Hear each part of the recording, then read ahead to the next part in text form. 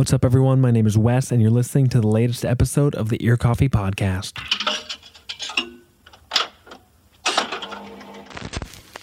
For this week's episode, I got the opportunity to chat with Minneapolis rock trio Psylo.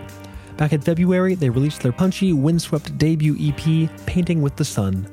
We follow the band on the cathartic and winding road to finishing the EP, talk about recording in New York, and discover the significance of the word whoosh, plus a whole lot more. Without any further ado, here's my interview with Mark, Dan, and Nick of Psylo on the Ear Coffee Podcast. How are we doing on this weird spring, fall, non-existent seasonal day?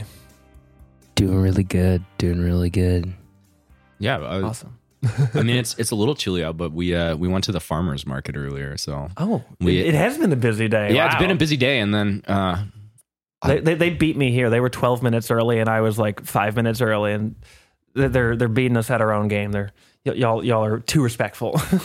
Yeah, Wes, we will ask the questions. Yeah. Role reversal. we came I prepared. mean, one of you was sitting in like the side of the table with this mic, which is normally where like Joe or I would sit. It's like there's no labeling or whatever. So like I was like, oh, you just seized power. Okay, this podcast is an episode of Succession now, and it's just not doing good. Cool. What have you guys listened to any music today, or like what's some of the stuff you listened to most recently, or like on the way here? So I went on a walk this morning before Mark picked us up to go to the farmers market, but I listened to Basketball Divorce Court. Oh, sick. Yeah, Love and them. they rock. I was on like a casual stroll at 7 a.m. listening to Basketball Divorce Court, so it's maybe not like the right vibe for the moment, but I woke up and I was just like ready to go. Studying So, contrast.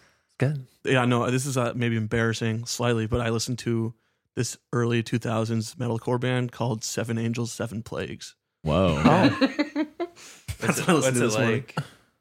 It's like, I mean, it has like the metalcore breakdowns, like, and then all of a sudden there's like a 90s emo, like clean interlude. It's crazy. Oh, way. Wow. It just sounds are the like songs mineral. like all like about like biblical references, or is that just like Kind of, well, they're not Christian, the band name? but I think it's just, they like ask themselves, well, how do you sound epic? And it's by having like vaguely biblical references. Yeah. Oh, yeah. I think, you know, but like yeah. that sometimes like implies, oh, they're gonna like get into it a little bit, or like they're Yeah. gonna be like going like Iron Maiden, where it's like yes, No, exactly. or Yeah. like I a think lot of that's what metal it is. bands. I have no idea what they're saying because the vocals are so hoarse, but I just like it because it's like it's really, really heavy, and all of a sudden it literally sounds like a mineral or Okay. like Yeah, promise ring guitar part in like the middle of the song. It's crazy. It's crazy. It's cool. nuts. I actually listened to this guy Tendai this morning too, Okay. who's a sick artist from London, and he is like super low key and indie, but he just produced like a really big artist's record. So Cool. He's just got a really original sound too. Yeah, Mm. very a wide range of ways we start the day. I love that. Yeah. It changes week over week too. Like we're just always listening to like each of us discovers something new that sounds nothing like anything we've listened to, and then our chat will just blow up with like, you got to check this out. And then I don't know, like Mark will show up at our practice and be like, we got to make this music. We got to sound like this. And sometimes it's like not even possible for us. Like it's not a sound we can achieve. Like you need more members. You need different gear. Yeah. I think it keeps us ambitious. Yeah, true. Yeah. Always aspiring. Cool. Before we get into the music and further on, why don't we start with some introductions? What's your name? What's your kind of role in the band? Any other pertinent information you think the people at home need to know before we start talking about Psylo? Yeah. I'm Dan. I play drums. What other, I guess, pertinent information right now? I broke my thumb like 2 weeks ago. Mark's making a face at me, but F's in the chat. yeah, F's in the chat. Pouring out. But yeah, I'm in a splint for like a month, so we're taking it easy right Can now. I ask what happened? Like the summarization? Yeah. I didn't appease Mark, and I had to put my hand on the curb, and he stomped on it. Oh God! He took his hammer out. Yeah. No, I fell on my bike. It's like just the lamest story imaginable. I was on a bike ride with my roommate, and we were biking under this bridge, and he goes, "It's slippery under there. Watch out." And I was on my mountain bike, and I was like, "I'm feeling good." Like I could probably handle this. Yep. And then I biked like a little faster through there and just wiped out. I didn't know that detail. Yeah, that detail, I've left it out. No, that's good because I feel like Wow. some resentment. Well, now it's on good. Yeah, Well, I thought I would start the pod by getting everyone mad at me. yeah, now it's on the record. As someone who used to not mountain bike, but I at least had a mountain bike, you're thinking like, oh, these tires are going to be fine. You get a little cocky and you totally whiff it. I was feeling good. I was feeling good. I don't know. But now I'm not. Now I'm out for the long Peaks and valleys. Peaks and valleys. I'm Mark. I sing and play vocals. Webbed toes. You sing and play vocals? Yep. Okay. I'm Nikki. I play bass. Excellent. Oh wait, I play guitar, not vocals. I was like, I mean, you do both of those things. Yeah, you sing and play vocals. Yeah. Guitar. And he Let me think he about does that. have I wasn't sure if that was like a word. wordplay thing or I was like, Yeah, I was like, what? That was very like far out conceptual. Well, yeah, thank you. Yeah. I like starting interviews same way. After just talking to so many musicians over the years, I found that, unsurprisingly, maybe pretty much anyone that writes music, performs in a band, pursues this as part of their life, they have, both as a listener and beyond, they have a pretty personal or close relationship with music in general. So I'm curious, what are some of the first times you really connected with music, maybe like starting out, like when you were a lot younger? And do you remember some like the first times when it really felt like it was something that you could identify with and latch onto versus something that like you knew about, you knew what, like you listened to the radio, you like if you had like siblings, maybe they were recommending bands, but it wasn't quite something where you're like, no, I am close to this. This is something I want to keep close to me for the entirety of my life, I'm guessing. Just some of those formative bands, those formative experiences. I got some if you guys don't. I have a few. You have a few? Go Oh, ahead. me? Any order. Counterclockwise. Okay, Yeah, okay. let's go. Yeah, so when I was really little, I was like sensitive to noise. I think a lot of little kids are, just don't like loud noises. So I didn't like music I'm that still much. sensitive to loud noise. Yeah. But then I don't know how I heard it, but I heard Scott Joplin, like ragtime music. Like, I don't know, like, Yeah. just like proto jazz that was played in brothels in the The 1910s. Yeah, in the 1910s, yeah. And I was like, I need to learn piano. Like, this is the coolest stuff I've ever heard. I was like obsessed. Yeah, with shout out Maple Leaf Rag. it. No, straight up, it goes Banger crazy. track. And I watched that salad dressing guy Paul Newman movie with all the ragtime in the soundtrack called, I don't remember what it's called. I don't either. The Sting. Oh, okay? The Sting, Yeah, yeah. The Sting. It's about like horse betting. I didn't really understand because I was like 9. But yeah, anyways, that like a lot of gas in my tank from that. And then I think the first music I really connected to on like a more visceral, emotional, personal level was I was a really angry teenager. And when I was 15, I heard Minor Threat. And yeah, I haven't really looked back since. Mhm. Like I'm still straight edge. I love hardcore. I love a lot of other things too, but that was like the first music where I was like, what is happening? Yeah. Yeah. So Now I'm thinking about we need to get a hardcore band that's got like a piccolo solo on it, like the Sting. You know, we can make that happen, Nikki. And Jimmy Stewart on vocals. Yeah. the hologram of Jimmy yeah, Stewart. AI Coachella Oh, hologram. ready, Coachella? Yeah.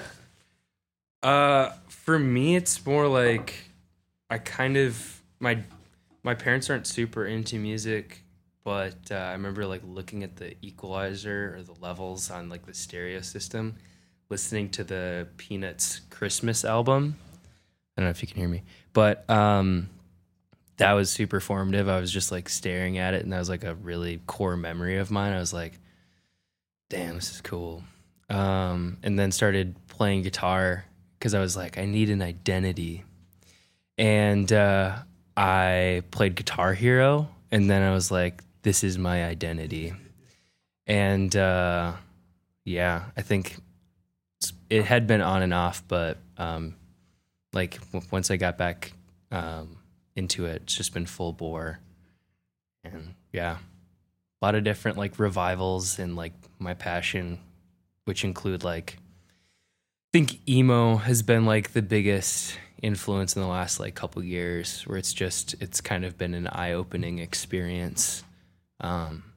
It's very challenging, like Captain Jazz specifically, where it's just extremely challenging to like try and like, if I think there's a lot of categorization right now and people try and put things in boxes, Yeah, especially with people get so obsessed with like what are the different waves of emo. Yeah. More so than almost as much as like Exactly. people that are way too into electronic music. We're like, this is actually like sub-ambient techno Well, you house. gotta And give you're them like, a what? hobby, right? Like if you're that bored, it's like it's better that than other, like idle pastimes. Just get some subgenres. Yeah, just just flowing true through the well. Get beat. really into second wave, into like 90s emo. And Yeah, just yeah. expand your mind. Exactly. So my introduction to like being a person who makes music is like way, way, way earlier than stuff y'all mentioned. I like as a kid would just bang in the back seat of my mom's car. I have 3 siblings, so I was always in the back as like one of the youngest kids, and I just like hit the plastic like little like shelf next to me in time with the music, and my mom would think the car was broken and pull over to check out the car. And this went on for like kind of a long time. And then my parents were like, we gotta like get him drums. Like we gotta make this happen. And I like grew up playing the piano, a lot of introduction via like jazz and orchestral music. Went to orchestra hall a bunch as a kid and have like a lot of memories of doing that with like my grandma that are pretty important to me. But then just like pivoted into like now I make rock music because I'm punk, Did you ever like play like trying drums to or prove percussion in like the orchestra and the band and like Oh yeah, and no, kinda- yeah. Like all of growing up, I did that. Okay. Or I'd play in pit. I played Yeah, the pit yeah. in Me high too. school. Yeah, which was like really fun music, but like just a miserable time. Like Horrible. Yeah. like I'm gonna throw some shade on the pod here, but like just like the worst part was like you had to wait for cues from the actors on stage, and like I don't hate theater people, but they are so unreliable in high school. It's just like yeah. like waiting for a cue from them was just like the most painful experience of my life. You know. At least like once you get past that point, there's like a conductor and like people are kind of at least on the same yeah, wavelength. true. The brief tangent, but I was listening to a podcast about where they interviewed the pit musicians that had played in Phantom of the Opera for like 35 years. Wow. Like they'd been in there like playing every show since the 80s. And just like the way that like it just like has melted their brains and like flattened them into like just this repetition. It's just like super fascinating, and I'm sure waiting for the cues, like similar unreliability, but hopefully a little bit more timed it when you're on Broadway versus high school. Some of that music is really hard too. We did West Side Story in high school, and like I love that, like the music in that musical. I think some parts of it have not aged especially well, but the time changes are insane, and most of them are led by the drums just like suddenly changing the groove. Yeah. just very very tough. That's a So, challenging show for, unless it was like a junior version or something, but like that's challenging think- for. Wait, what? I think they just cut some who did the scenes music? from it. Was that? It was Leonard Bernstein did the music, and then Bernstein. Sondheim wrote a lot of the It was lyrics. like Oh.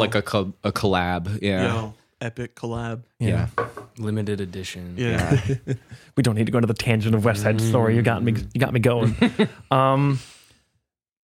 So going from those formative experiences into presumably first bands, learning the instruments you now at least primarily play in Psylo, and getting the songwriting, what's the through line between those youthful days and the current band? Like how did the band get together? How did you each kind of get into this? You already kind of touched on this, Mark, but really getting into a sound that's punk, emo, influenced by a lot of that guitar music from the last like 20, 30 years. Just like what trace that through line from back then to now? I don't know. I think it's just like it's just showing up a lot of the time. Can I Go for it. Okay, so this started in my uncle's garage. Oh, yeah. I think that's the true beginnings of Psylo. Because so Mark and I went to school at UMD in Duluth, and I did take an extra super senior semester. I stayed at my uncle's place in Superior, Wisconsin, which is not like terribly far from Duluth, but it was far enough that I was like kind of out in the boonies a little bit. Yeah. It's like and 30 minutes from Duluth. It was kind of a haul. And so Not bad though. no, it wasn't that bad. Better But than he weather, had I this guess. garage. He had just moved there, and I moved in with him. And Mark would drive out, and he and our friend Cedar and I would just like play in the garage. And I don't know, we kept doing this thing where we would come up with something really, really cool, and then I think we would just like overthink it a lot. Like we just spent a lot of time just being like, we got to change this. This is not good know enough. how to structure. This is like anything. not. This is not Yeah. feeling right. And like listening back to those demos, like some of them are really Some of them cool. Are really sick. Are really really sick, but we were just in this like perpetual loop of just like, this isn't good enough. I'm not feeling this. We got to change this. Yeah, we got to change that. true. And we just got stuck that way and kind of fizzled out. And Mark went and lived in Chicago for a bit. I went and lived in Washington, D.C. for a bit. And then we kind of just like reconverged in Minneapolis a couple years ago. And Mark hit me up and was like this whole time, like during the pandemic, we've been sending each other like little audio snippets of like, check out this cool riff I wrote. We were still like in a band that whole time, I would say. I mean, kind of, yeah. Because like anytime I wrote anything, I was just like, the mind. like Mark's got to hear this, like this shit. It's just like bang. It's like Mark's got to hear this, and we just send each other all the time. And so I got back to Minneapolis, and he was like, "Let's make a band happen." And he knew our friend Pat. And the three of us got together, made some songs, and like I don't know, like 8 months later, Nikki subbed in because Pat moved to Vermont. Pat is living his best life. He has like a house. He bought a house with his partner. Like a kid or something. Had a kid. Yeah. He is killing it right now. Yeah. We're super stoked for him, and also like I don't know, like we love Nikki a lot. So like it's nice to have. Yeah. Nice to have our boy in on bass. And then Nikki came in, and like at this point, like we literally sit down at the beginning of rehearsal. It's like, okay, like rehearsal, not practice. It's like, okay, we're running the set, and then either me or Nikki or Dan, something happens, and Nikki goes, wait, play that again. And then we just write another song at the beginning. Yeah. And so this has happened a lot, like in almost every practice. And noodling. It's Nikki's fault. Well, yeah, I get almost like upset with you where you're like, calm down. Like, just, but yeah, I'll just be like, or you played us some, like little demo you had made. Yeah, right. And then he like stopped playing after like 20 seconds. I was like, go back there, turn that on. I want to hear the rest of it. Yeah. I think that was like, I think it's just like, fuck expectation. Can we fucking swear on this podcast? At this point, yes, but yes, that was always okay. I think. Sorry, Mom. I think like the reason that in the beginning it was like it would fizzle is because we had expectation and like we wanted to sound like something, and it's like no, just like structure it out, write it out, and then play it a million times. Yeah. So well, and Nikki has definitely helped pull our sound in a totally different direction than we started. Because when Mark and I first got together in Minneapolis, like we've been mostly, I think, writing acoustic riffs just because like that's what we were playing. It was just us. Bedroom shit. And like me on drums, I think just does not lend well to that. Like it just like it works. Like we tried for a bit, but then we became not really a band that sounds like Pine Grove, but that everyone said did because we told them we did. I mean, that's marketing. Yeah. Vin said we're like Pine Grove with massive massive nuts. Yeah. We played with them and they were like, you guys sound so cool. It's like Pine Grove if they had massive nuts, which is like one of the funniest things anyone's ever said. I was like, there's some unreconstructed ideology behind that comment. Yeah. It doesn't even matter which member of Vin said that. It's like, guys. But the spirit of the words, if not by the letter, I'll take it. Yeah, true. It was meant as a compliment, and we can at least appreciate that for what it was. Yeah, true. Leave the deconstructing to the academics. Yeah. No, so Nikki joined the band and definitely pulled us in a direction that I think like Mark and I have felt like really confident about. Like I don't know, it wasn't something that I expected when we started this band, but Nikki like grew up listening to hardcore music, to you know, he's shown us like black metal and all these things that we hadn't listened to before. Yeah. And so like our sound has just been pulled in this direction that is like entirely new territory for, I would say, Mark and I for sure. But I'm feeling like really confident about like I think we blend together really well in that way. In this like newer, heavier sound that we've got. So yeah. Most of the songs on the EP, Painting with the Sun, were those written with Pat, or like once you came in, how did the songs start to get pulled in that direction even then, or was there a little bit more of like a trying to stay somewhat faithful to the original forms of the songs, even as they naturally will grow with a new musician contributing their creativity? Even from the space to the studio, it's like a big jump. Mm-hmm. That's something entirely different. But it was. It was Pat. I mean, Pat was with us when we wrote that EP, and he did come with us to New York when we went to go track it. We had played with Nikki a little bit because we knew Pat was like on his way. Pat introduced us to Nikki. Yeah, so bless you, Pat, for that Bless one. up, yeah. Pat's who like played on the record. We did have to just like by virtue of the way that that record was recorded, we had to redo just like a lot of stuff, like including drums, including guitar, but a lot some of it was bass as well. unavoidable. Yeah, like the way that we recorded it was like a rogue operation. yeah, we were like overnight in this studio. Yeah, I guess let's just jump ahead because it wasn't just at this studio, it was at the power station, which is like where like Springsteen recorded like The River and like all sorts of super wild stuff like that. How did that opportunity even come about, and what made you want to, I mean, besides just like the historical significance of getting to even be and record in a place like that? Talk a little bit about that experience. I don't know, like I think Mark and Pat was kind of in and out for a little bit before we had recorded the EP. And like the three of us just like were at this point where we kind of plateaued and we were like, we need to record something and put it out probably. We were having a hard time figuring out how to make that happen because like we just didn't have money. We didn't really have like a plan in place, and it just kind of felt like we were directionless for a little bit. And just like a friend of ours connected us with a friend at Power Station, a person who works there. And this friend, Ben, who worked with us on the record, was willing to work with us for free as part of this like deal where people that work at the station who don't get to like actually lead the recording process get to basically practice with bands in like a free time slot. Yeah. And so we basically just like rode that for the 3 days that we recorded out there. Right, but specifically the time slot, wasn't it literally in the dead of night? 11 to like 4. Yeah, I feel like that's the pertinent information. Yeah. And then we were PM to 4 a.m. we tracked guitars during the day. Okay. And yeah, it was, but yeah, Lot of moonlighting. it felt good. It felt really good. It was a really amazing time, and yeah, I mean, we learned a lot. Also, a bunch of crazy stuff happened where like we almost got shoved out of our time slot. Like last second, we had booked tickets, we had planned everything, and then Ben was just like, I'll get back to you guys. I don't know if it's going to happen or not. And it's like, okay, well, please tell us as soon as you know. Buddy. Yeah. And it turned out that Green Day was going to book the whole studio for like that whole week. And then the last second, their management just called and was like, yeah, I'm not like feeling this. We're not going to do it. Billy's out. Yeah, Billy's out. out. So we didn't get pushed out. But then By Green Day.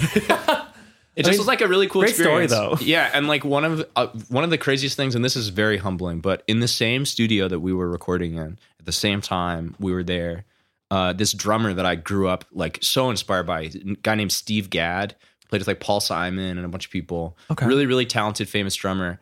But he was doing a session there at the same time that we were.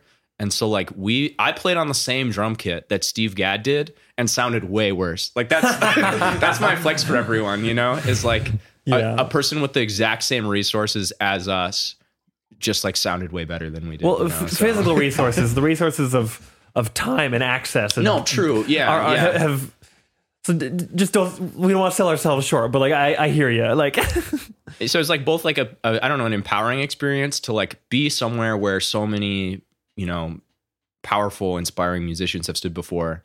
And then also it was just like humbling to be like, this is chaos that's like really hard to deal with. A lot of like stress we weren't used to. And we came back and we did have to kind of redo a bit of it. But I don't know, a lot of the magic was there, like in the moment. It was kind of crazy. Trying to like keep that same energy, to use the phrase, from the studio, even as you were updating, changing, tinkering with things back here in Minneapolis. That, I mean, was that something you were very deliberately aware of when you were kind of finalizing and adding anything you added post New York, or was that something that just kind of came naturally? Like with like It was a process. maintaining the songs, I guess. I worked remotely with my buddy Andy and did remote sessions, a lot of remote sessions, trying to get the recordings to where we wanted them to be. And I think what we learned is like we want to keep everything under one roof for this next project. And like everybody has like what they learned from their first project to their next project, and it's just all part of the experience, and like no one actually knows what they're doing.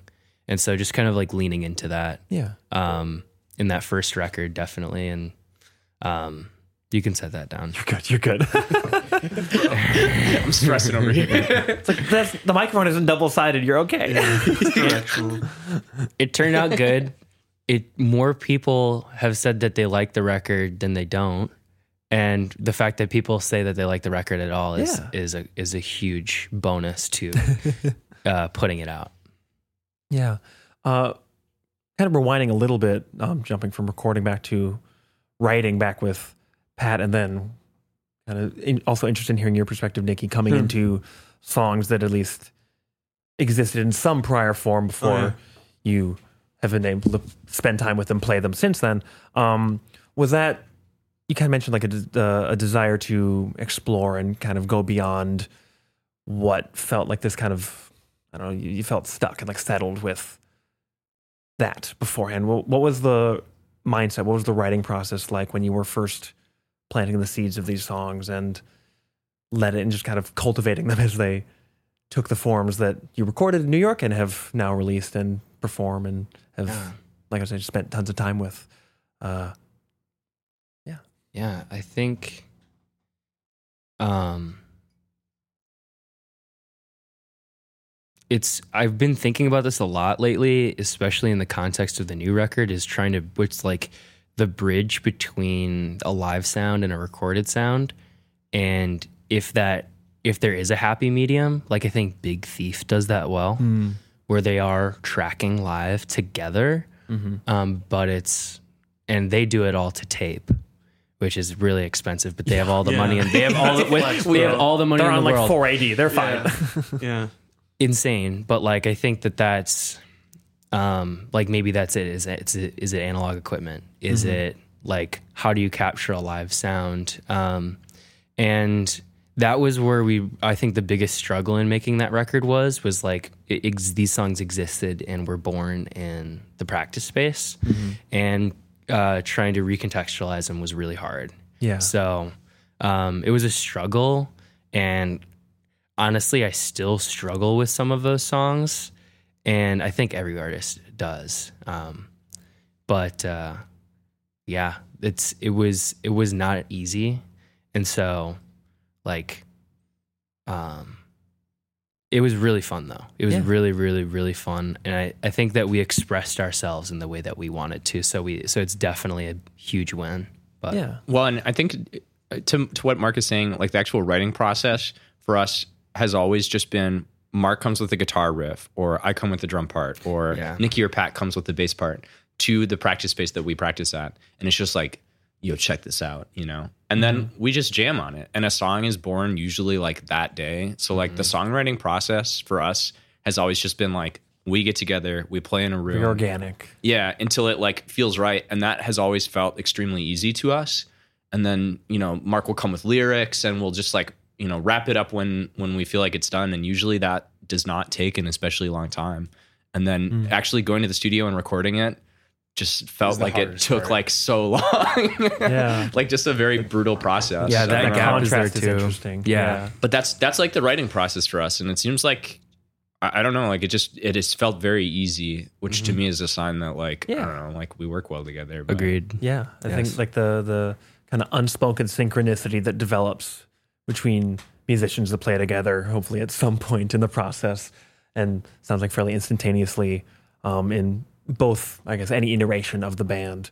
Now I'm kind of what I was asking you, Nikki, is like, what's been your experience coming into these songs that are pre-existing in a certain sense and kind of recontextualizing them in your brain and bringing your own influences to these old songs, which is a different mindset, different approach to the things each of you has been bringing to the new songs and kind of the new direction. Yeah. It's you referenced before.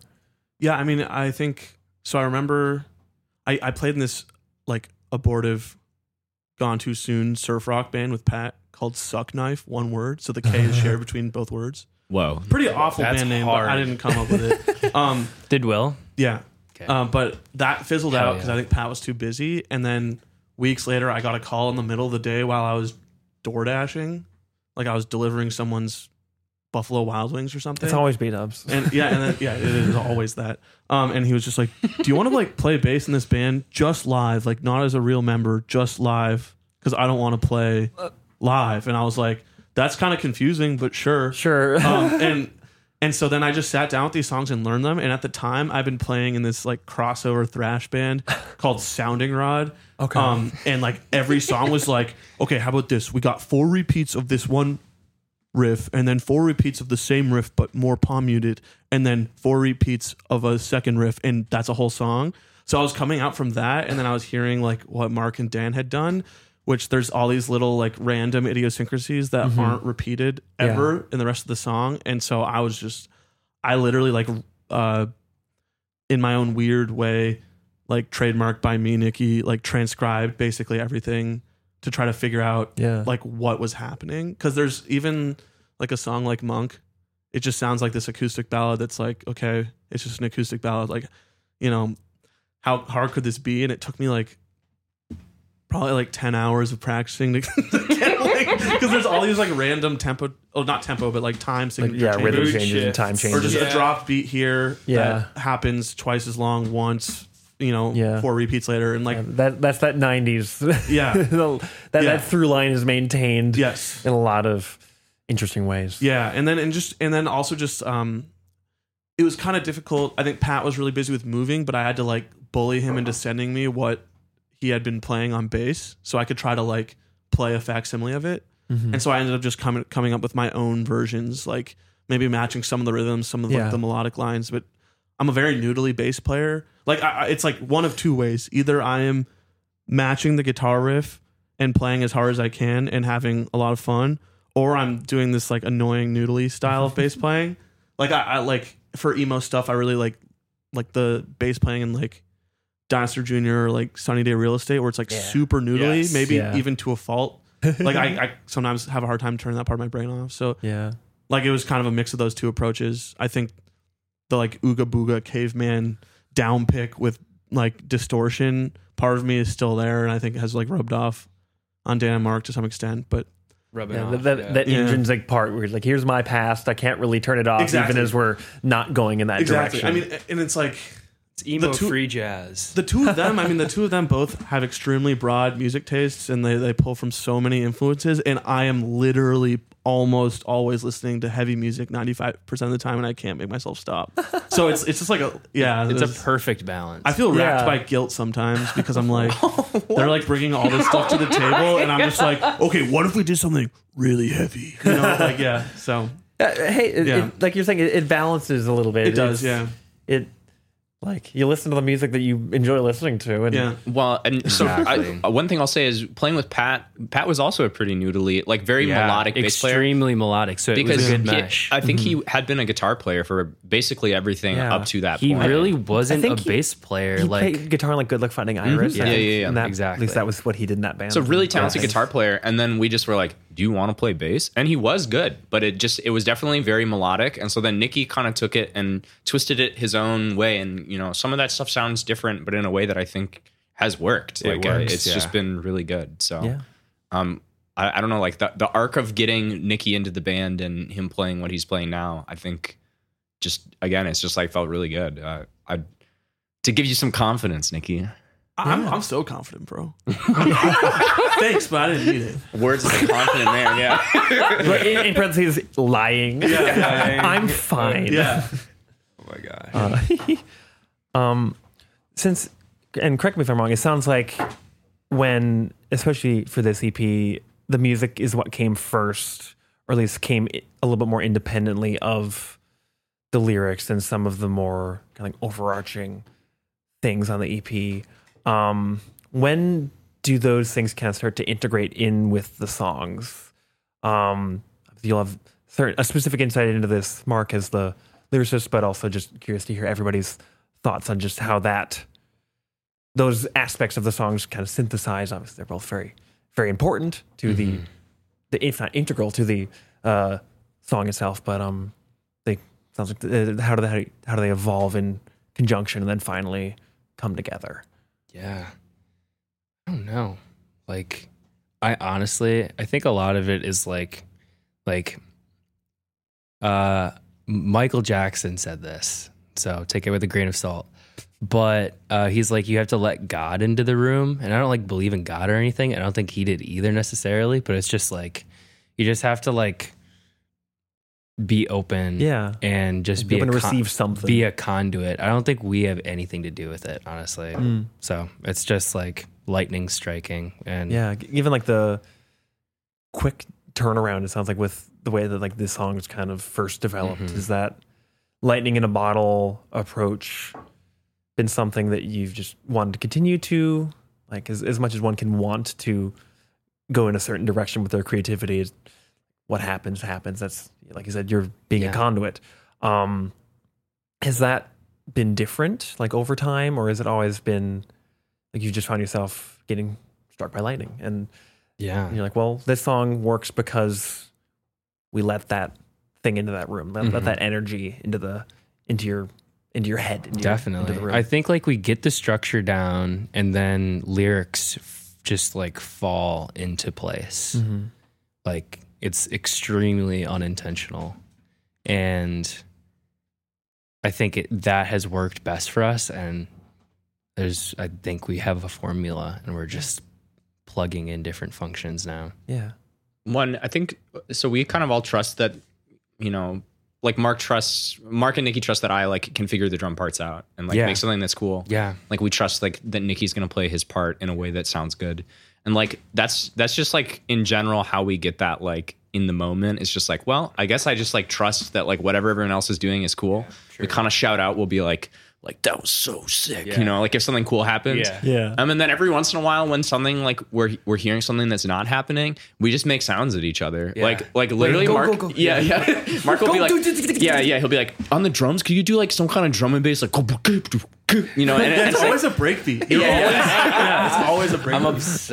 I'm obsessed. But that's like the only kind of like actual like intentional tweaking that we do, like we really do just like let it happen, like trust that the other people will figure it out. If we hear something that sounds wrong, we correct it. And then just every once in a while we just start like, yo, do this. You can kind of like sense something with a certain part and you're like, okay, let's work against that in some way and like try this instead. Yeah, because like Feel is a really good example. Feel right before, like a couple weeks before we would track demos for the last EP we put out, because we did some demos like with Pat and then we sent them to the person we recorded with in the end. But right before we left for that, Mark got me in his car and he's like, I made this thing. And it was Feel. Like he had made that song. Then we played it like once and then he's like, at the end, we should do a break beat. And so we did. Like there's like the drum part is like a drum and bass like inspired drum part at the end of this song. Yeah, it's sick. But it's like just like somehow from the chaos, like we just all like trust like whatever happens will sound good, and I hope it does. That like everything really definitely everything matched up there. I feel like that's kind of like that was the genesis of like our kind of new sound. I feel like I have one additional piece of Mark context that hopefully you can fight me after on the sidewalk if you don't like that I revealed this. He always has lyrics on tap because he used to be a rapper. Yeah. Whoa. So he has a background like freestyle. I was gonna say like completely different context, but the way you described it is like you think like how like old, not to again make any musical or lyrical connotations between Psylo and Jay-Z, but like in old school Jay-Z, he would never write down lyrics. Yeah. This is our Empire State of Mind. But like, he would just like step in, just have no lyrics, and it's just like, I'm sure, very different, but like that similar that would influence that approach, just like that those experiences. And we have songs that we've played live, like probably at least half a dozen times where there is no official lyrics yet. Mark just makes them literally up on have the just spot. freestyled them. Yeah. Okay, real. So I don't know. It's just like in the same way that like I'm guaranteed to be able to play a bass note when I want to if my amp is on. Mark has lyrics in that same way. One, he's really good at just like in the moment, just coming up with melodies that are insane, like so good. There's like demos that we have where we'll like record a phone recording of us playing it, and they're in our Google Drive, and we like all, I don't know, sometimes we'll like go in and like write little comments, but almost all of them, it's just like vocals sound good, no changes. It's like whatever he came up with that day is usually like what it ends up being. Yeah, like, melodically super at least. true. Yeah. That's super true. Yeah. And then we I'm also have really demoitis, good. right? Like we usually record something and we want to preserve like the majority of what happened in the moment by accident. by Yeah. just fate. So yeah. Yeah.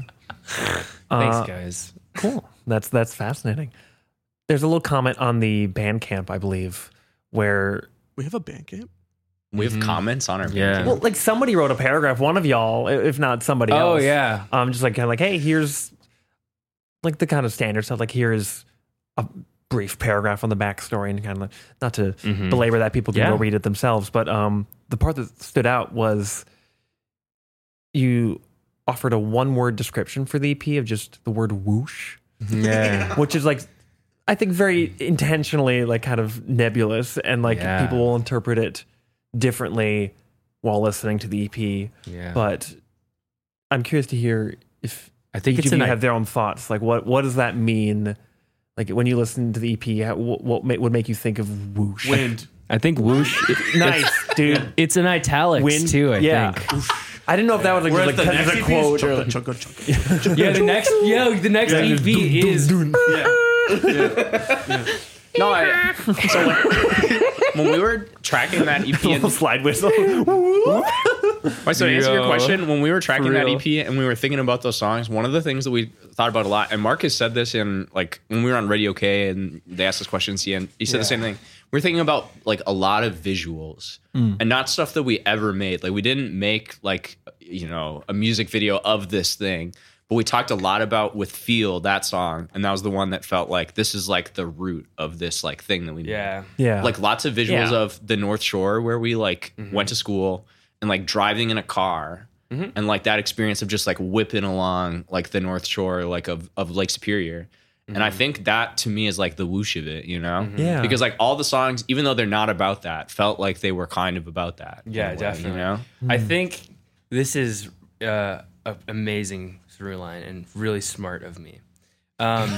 But whoosh is like where like passing, like you're passing us. It's just like whoosh, like we're in the car and it's just going by. And now the second EP is we are the train. We are the train, You yeah. are that is whooshing past.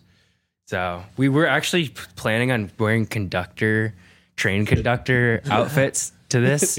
Yeah, But EP2 is gonna be like, instead of music for airports, it's gonna be like music for train stations. Yeah. But this is not This is ambient. like what sucks is that this is like only 30% bit. Like this, we really talked about this enough that it it's like real. maybe could have happened. I can like just We like actually- sense yeah. it's like, okay, this is something that is not being like, no one's coming up with this. This has been priorly discussed. Oh yeah.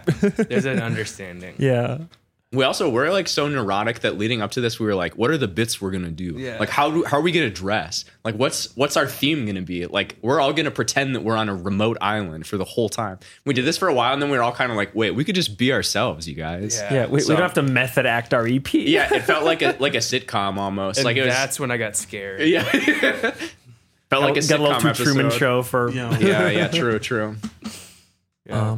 Whoosh. whoosh. Indeed.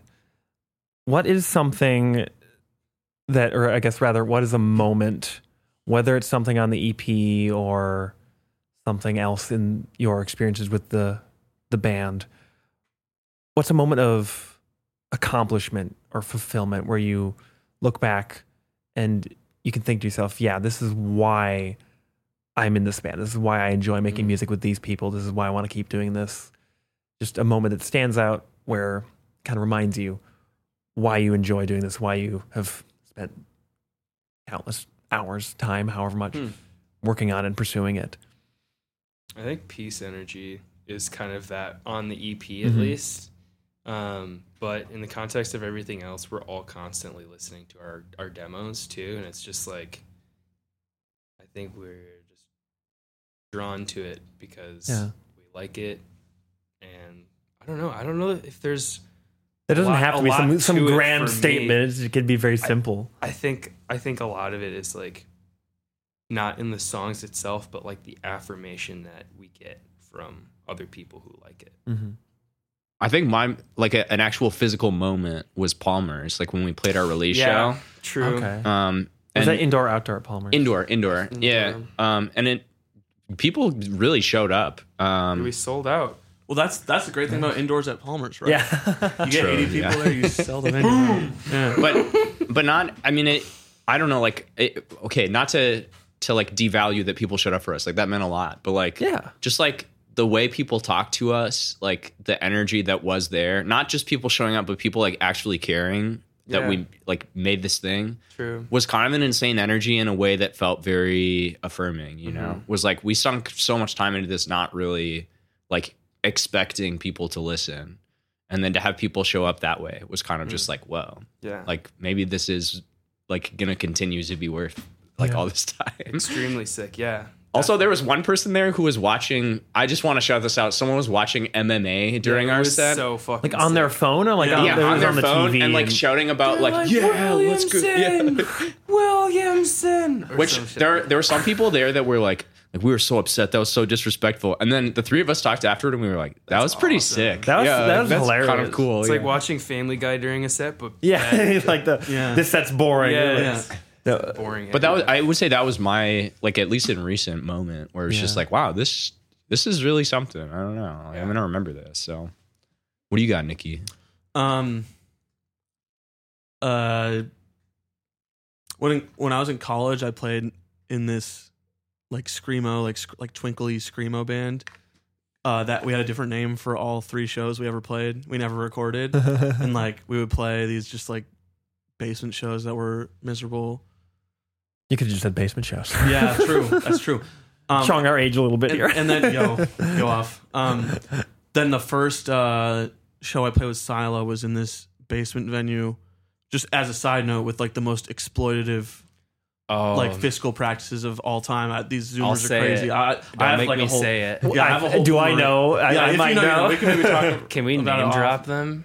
No. Yeah, maybe not on the record. Go, Nikki. But we have a separate podcast anyways, for all the that was smack talk. my first set playing with Psylo.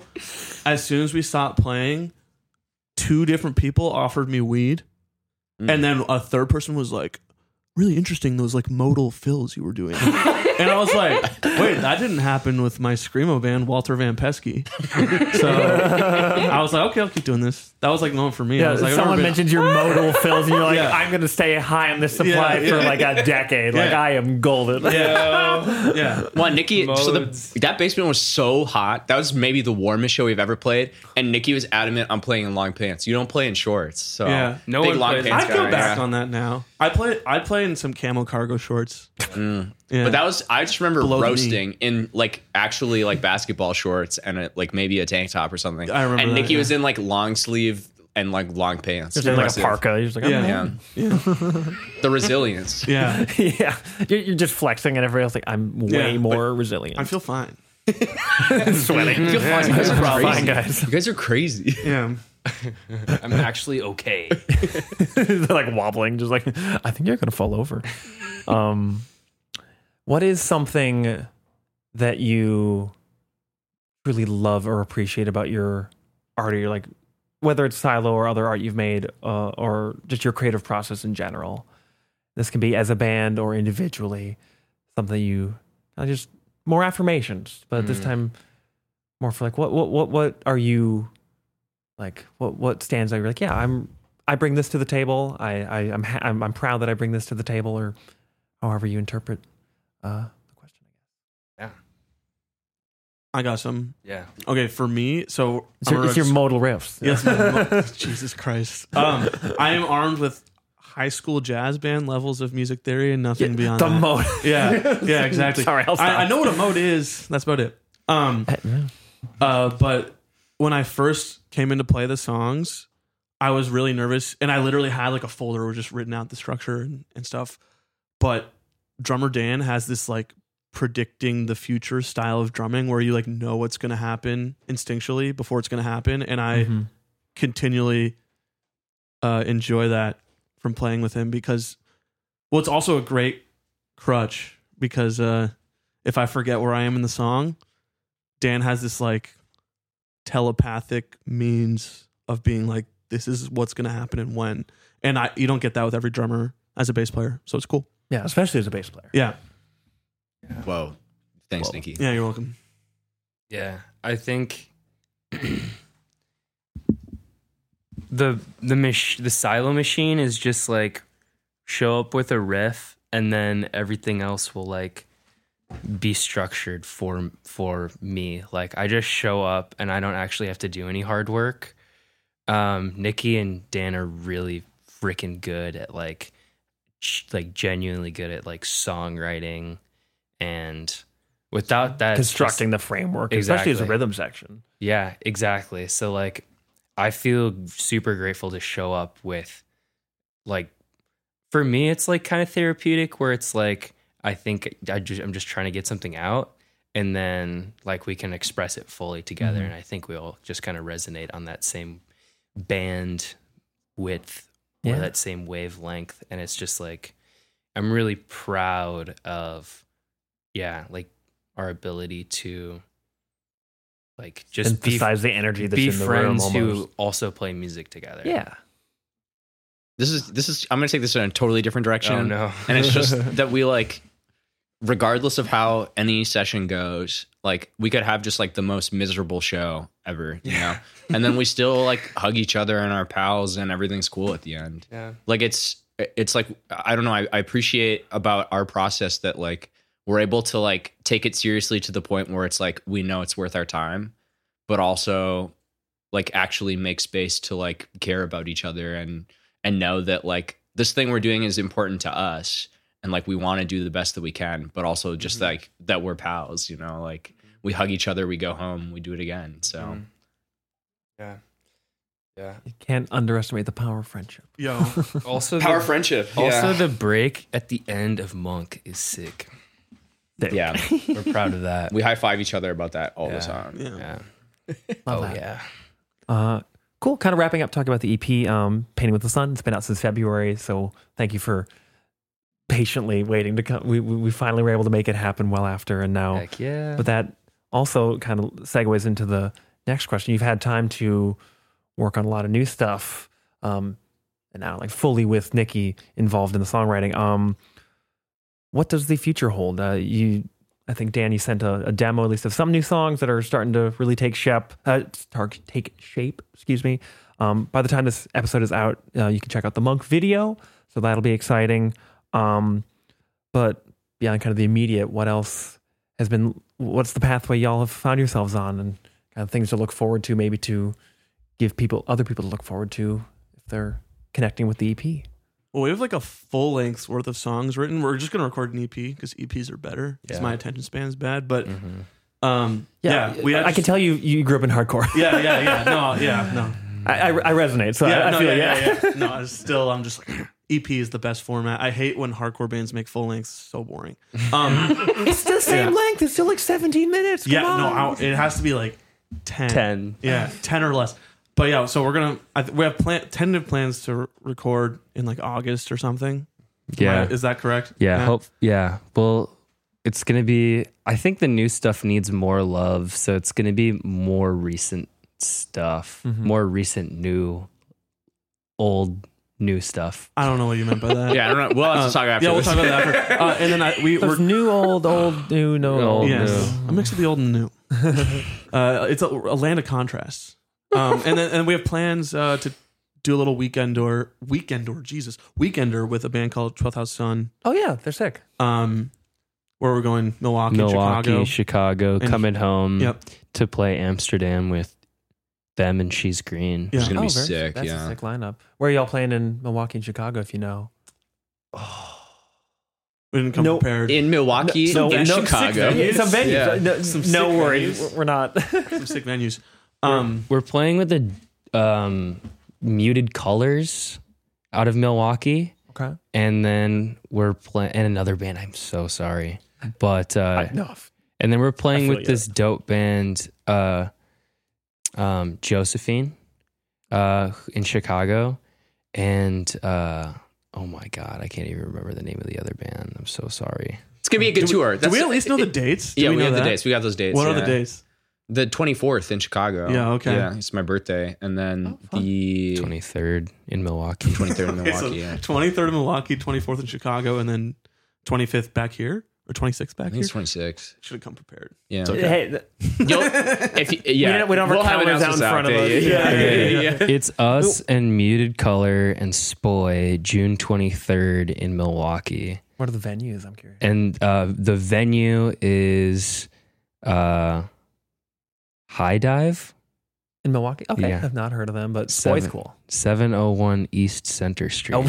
We're just listening to the address. 21 plus. Go to this place right now if you're hearing this. And then This is there's a call. this super sick shoegaze band, Precocious Neophyte. Ooh, They the were name. playing with on the 24th at Reggie's in Chicago. Reggie's. It's like a restaurant in South Side or West Side, something Yeah. like that. Yeah, especially with more so than Milwaukee. Makes sense, I guess, with Chicago that there's a lot more like restaurant, like bar spaces there Yeah, that are a little bit more kind of in that vein versus just like straight up just like a dive bar, like kind of a lot of the normal places you find on tour, which are have their own charms. Every band plays them, not knocking it. Cool, yeah. The one thing that stood out at least about the new stuff, the one demo you sent for this for redacted song title, not trying to leak anything. It was if not as raw as like the ending of Feel, it was like one of the more abrasive or like loud moments I'd heard from y'all, even just in the demo form. Is that kind of representative of the direction of the chugga chugga definitely. for that? Okay, Yeah. cool. One, I don't know. Mark and I both just like became like obsessive about Title Fight. Yeah. Like right after Nikki joined the band. Yeah. And it's not. We're not like Title Fight. We don't like. It still continues to no. sound like them. Yeah. But Yeah, but I think it was. the heads are far away from ceiling fans. Yeah, keep, yeah. keep them out of there. but that just like something about like that raw energy that they, I don't know, that they tapped on every fucking album that they put out. Like I don't know. We felt very inspired by that, and I think we continue to be. So. Yeah. That it's funny actually.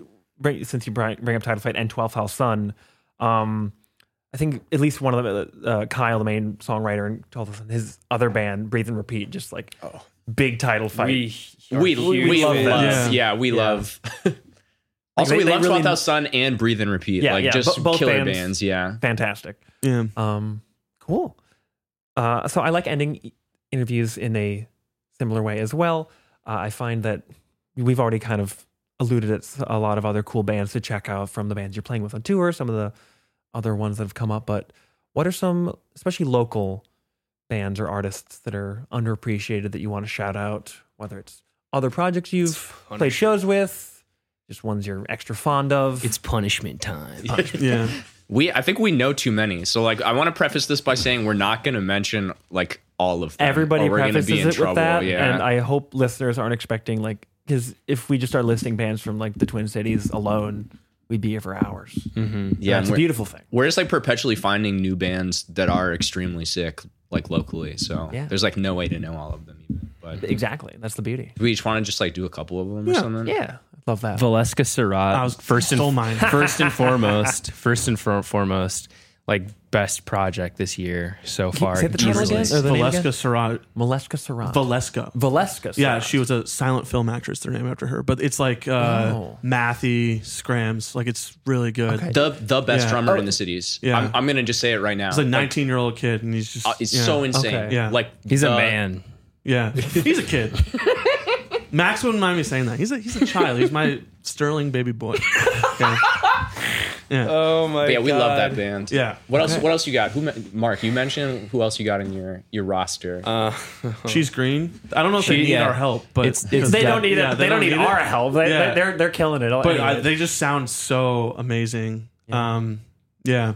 We played with them recently, and they were just so kind. Yeah. Like I'm always struck when bands are like both really good and then also just like so humble. cool folks. kind, you know? Yeah. Shout out Teddy. Teddy's the homie. But Teddy is She's so Green in nice. general. They're a cool band. Prize Everybody. Horse for me. Yeah, That Prize band's Horse so heavy. for Again, they don't need our sure. help, but sick band. Yeah, they're like Yeah. on tour like half the year. Yeah. 12th House Sun. I yeah, mean, we 12th said House it Sun. already. Yeah, we're all Breathe and That's Repeat. it. stands of Kyle. Kyle Stan accounts. Right? Yeah. Yes. Kyle Stands Rise Up. Yeah.